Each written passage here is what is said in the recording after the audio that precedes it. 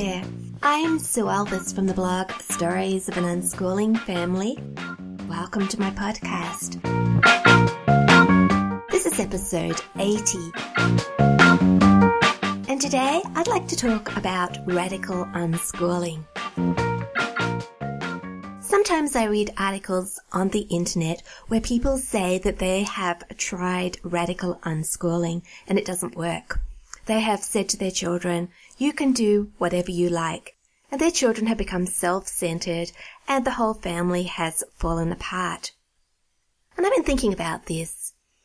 Why does that happen? So that's what I want to talk about mainly today.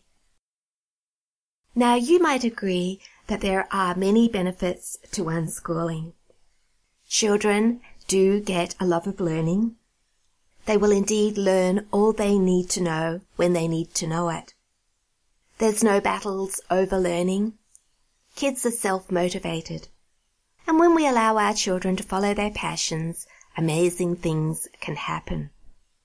Learning also becomes a family affair.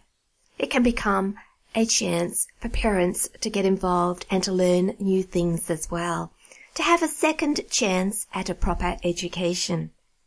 So many people will choose to unschool as far as education goes. But what about radical unschooling? What about letting freedom to choose spill over into all aspects of our lives, all aspects of our children's lives? Should we do that? Perhaps we've seen the benefits of unschooling as far as education goes. And is it now time to take one more step? Or are the critics right that if we do give our children the freedom to choose, that they will become selfish people and our lives really will become very chaotic? Maybe, like me, you have read negative stories about radical unschooling online. A few podcasts ago, I was talking about critical thinking, how we should react when we read things about unschooling. We shouldn't always believe what we read. We need to think critically about all the information that is presented to us. For example, I suggested that when we read negative things about unschooling, perhaps we ask ourselves, is the writer of that article an unschooler? Have they actually tried unschooling? Did they give it a fair go? Are they basing their opinions on a family who call themselves unschoolers but are not actually unschooling? Do they have a reason for wanting to steer us away from unschooling? I once read a very negative article about unschooling on a site that was selling curriculum. Of course, those people wanted us to buy the curriculum, so they were going to steer us away from unschooling, give us all the reasons why unschooling is a bad idea.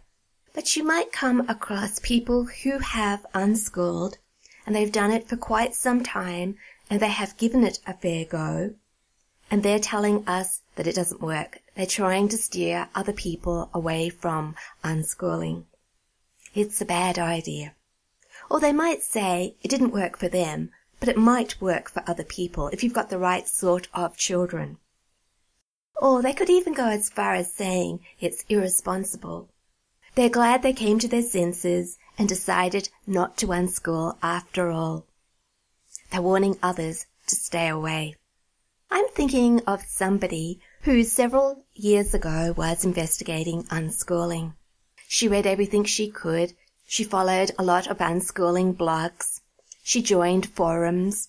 She wrote blog posts about the things that she was finding out about unschooling. She was asking questions, discussing unschooling with a lot of people. And then she was trying things out. I was involved in a number of these discussions with her. Sometimes she had some negative feelings about unschooling, and I would try to reassure her. But in the end, she decided that unschooling is wrong. In fact, she went as far as to say that it is an irresponsible thing to do, and that it doesn't work. I don't know what she thought of me. Did she think that I was an irresponsible parent? Did she not really think that unschooling is working in our family? Did she think they're not learning, that they're not developing into the people that they are meant to be? Because when we make statements like unschooling is an irresponsible thing to do, then really we are saying to all unschoolers, I think you're irresponsible. Now this person didn't say that directly to me, but that's what I infer from her words. I don't know where she is or what she's doing these days because she unfriended me on Facebook. She cut herself off from all the unschooling groups that she used to belong to. She made a clean break. Yes, she broke off her connection to unschooling in a very final way. But she's not the only person that I've come across in the years that we've been unschooling who says that unschooling isn't the right thing to do, that it doesn't work. In particular, I think these people are talking about radical unschooling. Over and over again, I have read posts that say such things as, if you let your kids do whatever they like, they'll become selfish and lazy. You as the parent will end up doing all the work of the family. Kids will make bad decisions. We can't trust them. They'll say, as I said earlier, we've given it time. We gave them time to get their freedom out of their system, and still they're not turning around and saying, hey, I'd like to help you, Mum. No, they're just getting used to being lazy. It's a good lifestyle. And what happens is that life becomes more and more chaotic, and mothers get exhausted because they're doing everything in the family. And then one day the mother will say, that's it, I've had enough. Get back to work. As I said, I've read a number of these stories, and I believe them. I think the people that are writing them are telling the truth. This is exactly what's happening within their families. And I'm not really surprised, because can you imagine saying to children, we're going to be radical unschoolers. From now on, you can do whatever you like. Why wouldn't children do exactly what they like? If they don't want to do the chores anymore, and they want to stay late in bed, and they want to play all day without regard to anybody else in the family, eat what they like, not answer to anybody, why wouldn't they? They've been given the freedom to do whatever they like, and they're going to do it. But I don't believe that this is radical unschooling. And that's why I disagree with the conclusion that the writers have come to that radical unschooling doesn't work. Because I know it does work. Because that's what we're doing within our family. A lot of people will tell you that radical unschooling is a bit weird. It produces wild children. And if you know my family, you will know that we're quite conventional. From the outside, I don't think anybody would label us radical unschoolers. Nobody's head turns as we walk down the street. We don't make waves. We're not visibly different to anybody else. But I do believe we're radical unschoolers. I don't make rules for my children. I give my children the freedom to choose in all aspects of their lives. I trust that they will use that freedom in the right way. Now, I don't often use the word radical unschoolers when I'm talking about us or when I'm writing blog posts. And I wonder why. I had to think about it, and I think it's because it implies that what we're doing is weird. It's extreme parenting, perhaps risky. That's the sort of ideas that the word radical brings up. And that's not how I think radical unschooling is. The way we're parenting, I think, shouldn't be out there on the extreme edges. It should be mainstream. I think it's the way everybody should be parenting their children. And why is that? Because it involves respecting our children, loving them unconditionally, connecting with them, not controlling them, so that they get a good sense of what is right, what is wrong. We can pass on our values to them through being connected and not because we are making rules that could be broken. And that's what I think everybody should be doing. Maybe lots of people would disagree with that, but yeah, I think that it should be mainstream, not described as radical. But radical is the word that people use. So we're a radical unschooling family. And I wonder, how did we get here? Did I wake up one morning and say to my kids, hey kids, we're going to be radical unschoolers from now on? unschooling is working and I want to take the next step. Let's become radical unschoolers. You can do whatever you like from now on. The choice is yours. Did I just stand back and trust that my children would make the right decisions? They would make good choices. Well, I've already said that other people have said that that doesn't work. But maybe I was lucky. Maybe my kids responded in a different way to those other children in those families that I've been talking about. The children who choose to be self-centered. Perhaps I have a different type of child that wouldn't even think of being self-centered, which is rather a silly thought. But some people do say some children are more suited to unschooling than others. Well, the fact is that I never ever made the decision to be radical unschoolers. I never said to my children, you can do whatever you like. You might know our unschooling story, how we slipped into unschooling quite naturally without even realizing. Just woke up one day, read a book about unschooling, thought, wow, that's what we're doing. We're unschoolers, and I didn't even realize it. And that's what happened with radical unschooling too. One day I realized that we'd changed. We'd arrived at radical unschooling without making a conscious decision to actually do that. I did, however, make a decision, and that was that I wanted to be a better parent. I knew I didn't always speak to my kids with respect. I ordered them instead of asking. I criticized their clothes and other things about them quite a lot. What are you wearing that for? That doesn't match. I don't like your hairstyle. It looked better the other way. You're not going out looking like that, are you? I always thought that my way was better than my children's. I was the parent. I had more experience, and I had set ideas about how I wanted my children to look and what I wanted them to do, even what I wanted them to think. Yes, I was in control, or at least I was trying to stay in control. I lacked empathy. I didn't listen properly.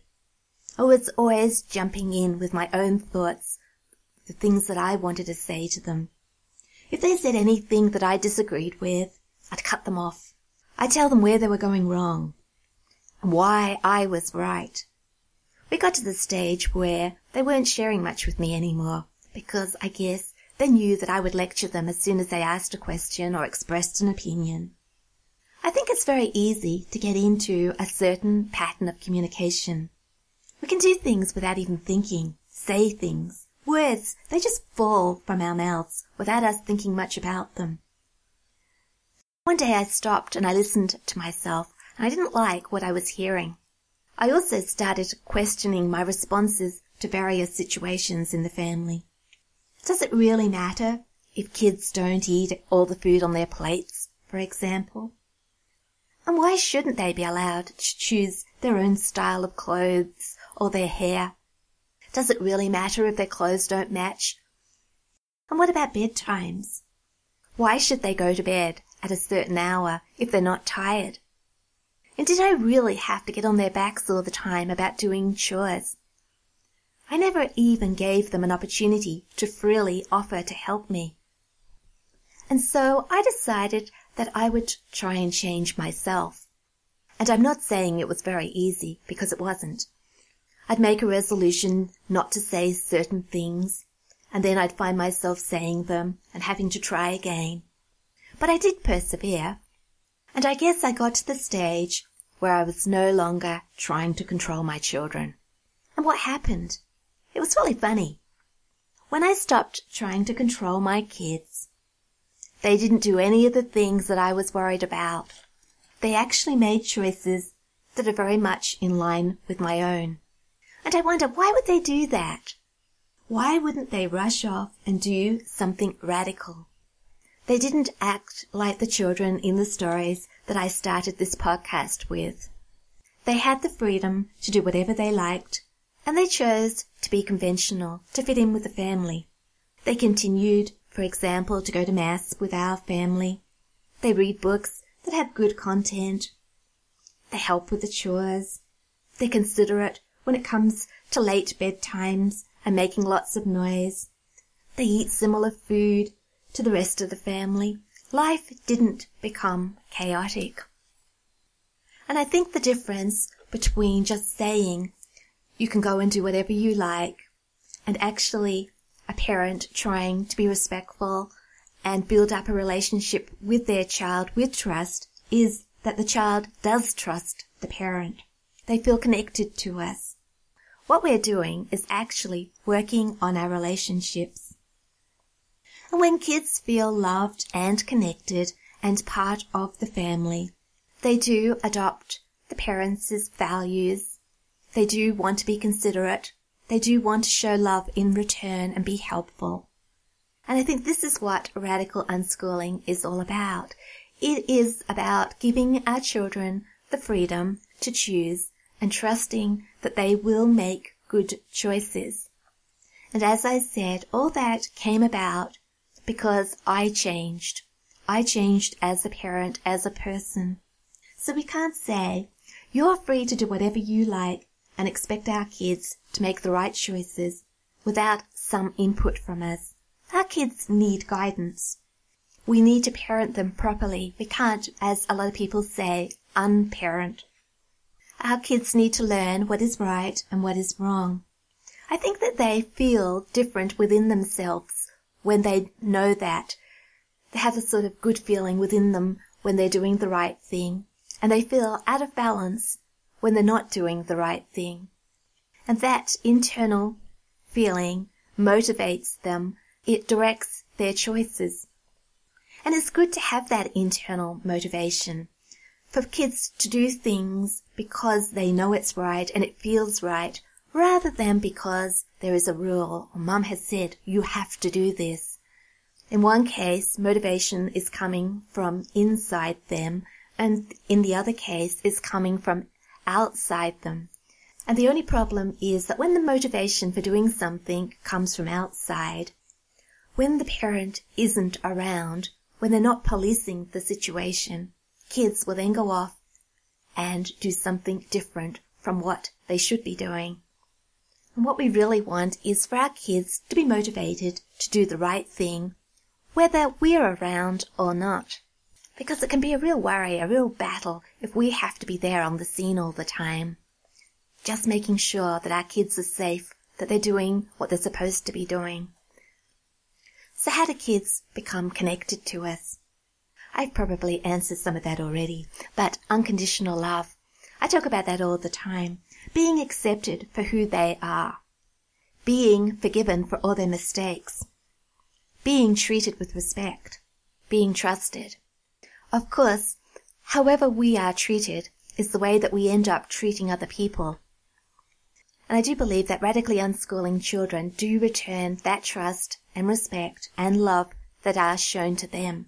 They also return the forgiveness, which is something I want to talk about because you might think that when I decided that I would parent in a different way, that I think that I've got it all worked out, that I parent my children perfectly, that I no longer make any mistakes, that I think that I'm rather better than everybody else. And that's not true at all, because I make plenty of mistakes. Sometimes I fall very far, and I say things I regret later on. Sometimes I don't act with respect towards my children, but my kids forgive me, because I always forgive them as well when they make mistakes. And I think that they can see that I try really hard. Perhaps I can illustrate what I'm talking about with a few stories. I think we all have those situations where children have accidents. They drop things like glasses on the floor. And we look at the mess and we say such things as, "You're clumsy. How could you have done that? You should have taken more care. What a mess." At least that's what I used to always say. The words used to just tumble out of my mouth. Now I stop and think and I say something like, "Never mind, it doesn't matter. I'll get the broom. It's only a glass. I've dropped lots of things before. It's very easy to do." A glass is a glass, I suppose, easily replaceable. But what if it's something more valuable that a child breaks? I guess we have to have the same reaction. Because if we don't, it teaches our children that the thing that we treasure is more important than them. And then I have a little story about trust. How easy it is to say such things as, be a good girl, when we leave our children with somebody else, or when we even just leave home and go somewhere ourselves like shopping, and I'll say, be a good girl while I'm away. Just a normal thing to say. But one day Gemma Rose said to me, don't you believe that I'll be a good girl? Do you think I'll be bad while you're gone? And that lack of trust, I think, hurts our children. And if we think about it in that way, it's really easy to stop saying things like, be a good girl. The same thing happens when we keep reminding our kids to do things. Have you done this? Have you done that? Don't we trust that they will do those things? Which brings me on to chores. How do we get kids to choose to do chores to help us around the house so that we're not doing it all ourselves and getting exhausted? I think the first step is helping them. We have to be helpers. And I think that doesn't just mean helping with the washing up, helping sweep the floors. It also means listening carefully to our children, and when they need our help with whatever they're doing, to respond and not say, in a minute, and put it off. To always be willing to put down whatever we're doing and help them with whatever they want help with. And I think it's not just doing physical things for our children, helping them in a physical way. It's also listening, taking the time to listen to them, giving them our time freely and generously. So some of the things I used to say about chores was, come on, you're lazy, you haven't done your chores yet. Why haven't you done the dishes? It's getting late. I guess instead of saying such things as those, I could say, can I help you? I'll do those dishes for you. I'm sure that when we help our children, they'll do the same for us another day. They'll follow our example. They'll learn how to be generous. They'll learn how to do things out of love, because they do feel loved. They want to love in return. So maybe radical unschooling isn't about stepping back and letting kids do whatever they like. It's not a passive thing. It's much harder than that. We have to do something.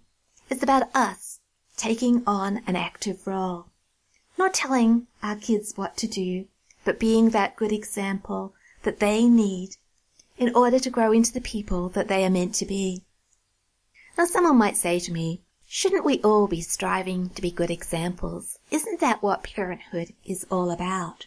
We don't have to be radical unschoolers to do that. And yes, that's exactly why I don't like the word radical. Yes, we all should be striving to be better parents and better people. I guess the only hurdle is, do we believe that that is enough? Our example. Do we trust that our children will follow our good example? Perhaps we don't. Perhaps we feel that we have to hang on to control, just in case. Make rules that will keep our kids safe. Police everything. Tell our kids what to do and think, what to wear and eat, because that might keep them safe, keep them out of trouble. It does sound reasonable, doesn't it? Except I've done all that. And though I do think that parents and kids do survive, I think that I have discovered a better way. And it's not just my way, a lot of people have discovered it. And that's radical unschooling. So if you've been experiencing the benefits of unschooling, and you've been thinking about radical unschooling, should you let the unschooling philosophy spill over into all aspects of your lives? Perhaps there'll be greater benefits from doing that. I would say yes, there are greater benefits. Give it a go. I would also say it's not easy. It's not about standing back and telling kids they can do what they like. But although it's not easy, it's okay. Because when we do difficult things, the difficult things lead to love. And isn't that what it's all about? Loving our kids, them loving us, growing good relationships between us. Yeah, that's what I think radical unschooling is all about.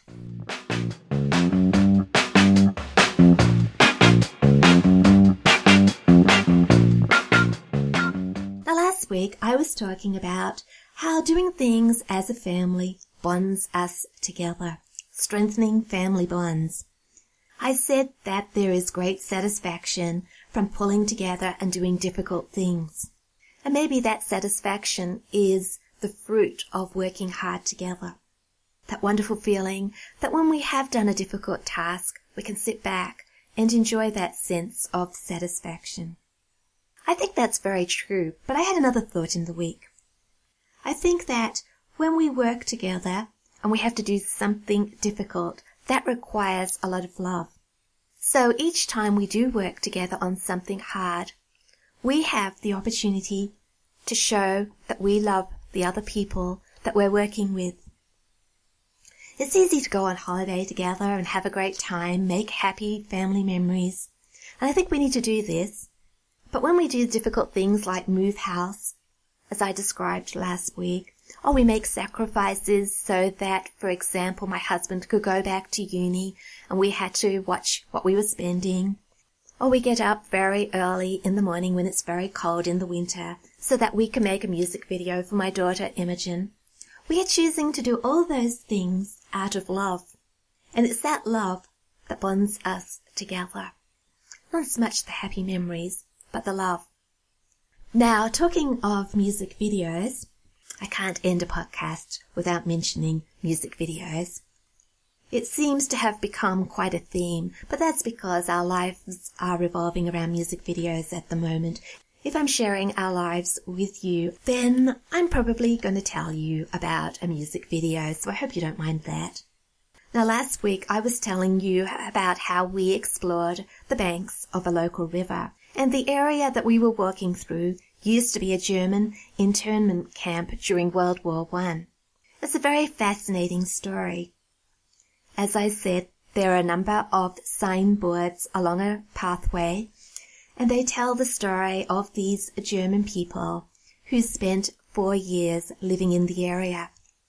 During the night time, they were locked up in the local jail, but during the daytime, they were free to roam along the banks of the river. They just had to be back at the jail by nightfall. And they spent their days building things. They built boats and toys and buildings, huts, school, villas, concert hall. They had regattas on the river. They made a dam. They grew fruit and vegetables. They were very creative and industrious people. They made themselves a place in the community. Some very, very interesting stories. They've been captured in photos. None of the buildings along the riverbank now exist. Now, a few days ago, the girls and I went back to the river. We'd been looking for some sites that we could film music videos at, and we wanted to go back and have another look. Choose one site in particular for the next music video. So we thought we'd just retrace our footsteps, have a second look along the banks of the river, and then make a final decision. But this time Charlotte, my 18-year-old, she came with us. She was busy the first time we went down to the river. She was working on a couple of uni assignments, but she came the second time. And she and Gemma Rose went exploring a little bit further afield while Sophie, Imogen and I were taking photos. They left the path and they went up a bank, and they discovered the foundation stones of one of these villas. They also discovered the stone steps that used to lead to the front door. So they called to the rest of us and we all went up and had a look. And Imogen got excited and she said, "Look, Mum, this will be the perfect place to film the next music video." So the very next day, which was last Friday, we got up early and we made our way back to the river. We got there soon after 6 o'clock in the morning.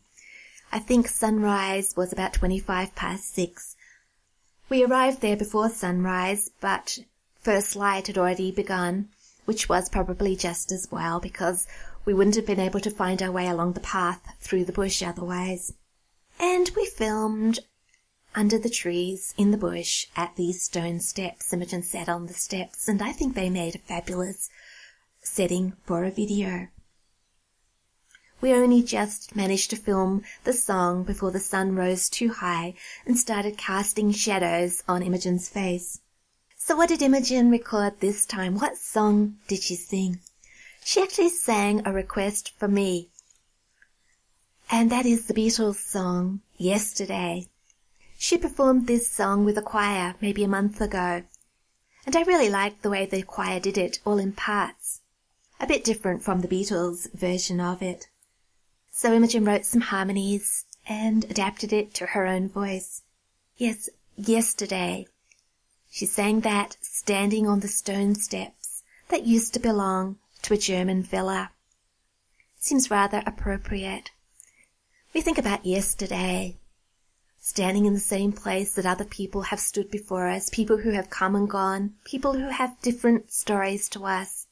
The bush, the trees, they all remain the same. Different people come and go, and they all have, as I said, a different story.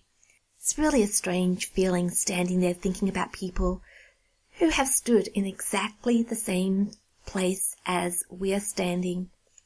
None of those people could have ever imagined that a young girl would stand there and sing a song that would be recorded and that would then be put on YouTube and that would be able to be viewed by anybody else around the world. Those stone steps are going to be in a video. Anybody will be able to go to YouTube and see those stone steps. I think that's rather remarkable. Nobody could have imagined that 100 years ago. Somebody in our Not-So-Proper Unschoolers Facebook page, when I shared that story, said it was rather romantic. Yeah, and I understand what she was saying. Thinking about all those people who have lived before us in our local area. It is a romantic feeling. We've been doing a lot of exploring in our local area. Our imaginations have been captured by our local history. That's a wonderful way to learn history. Very personal. Places that we are standing in. Places that are special to us today. I'm wondering what happened there years ago. It reminds me of a book and a TV series, a DVD series called My Place. The book was written by Nadia Wheatley, and it tells the story of a tree and the surrounding areas and all the children that visited that tree over a period of a few hundred years. The series goes back in time, 10 years at a time, and focuses on a different child each time. There's a wonderful website associated with the book and the DVD series. I think actually the episodes, I'm not sure exactly how many there are, but there were 2 series. I think that they are at the moment available on YouTube.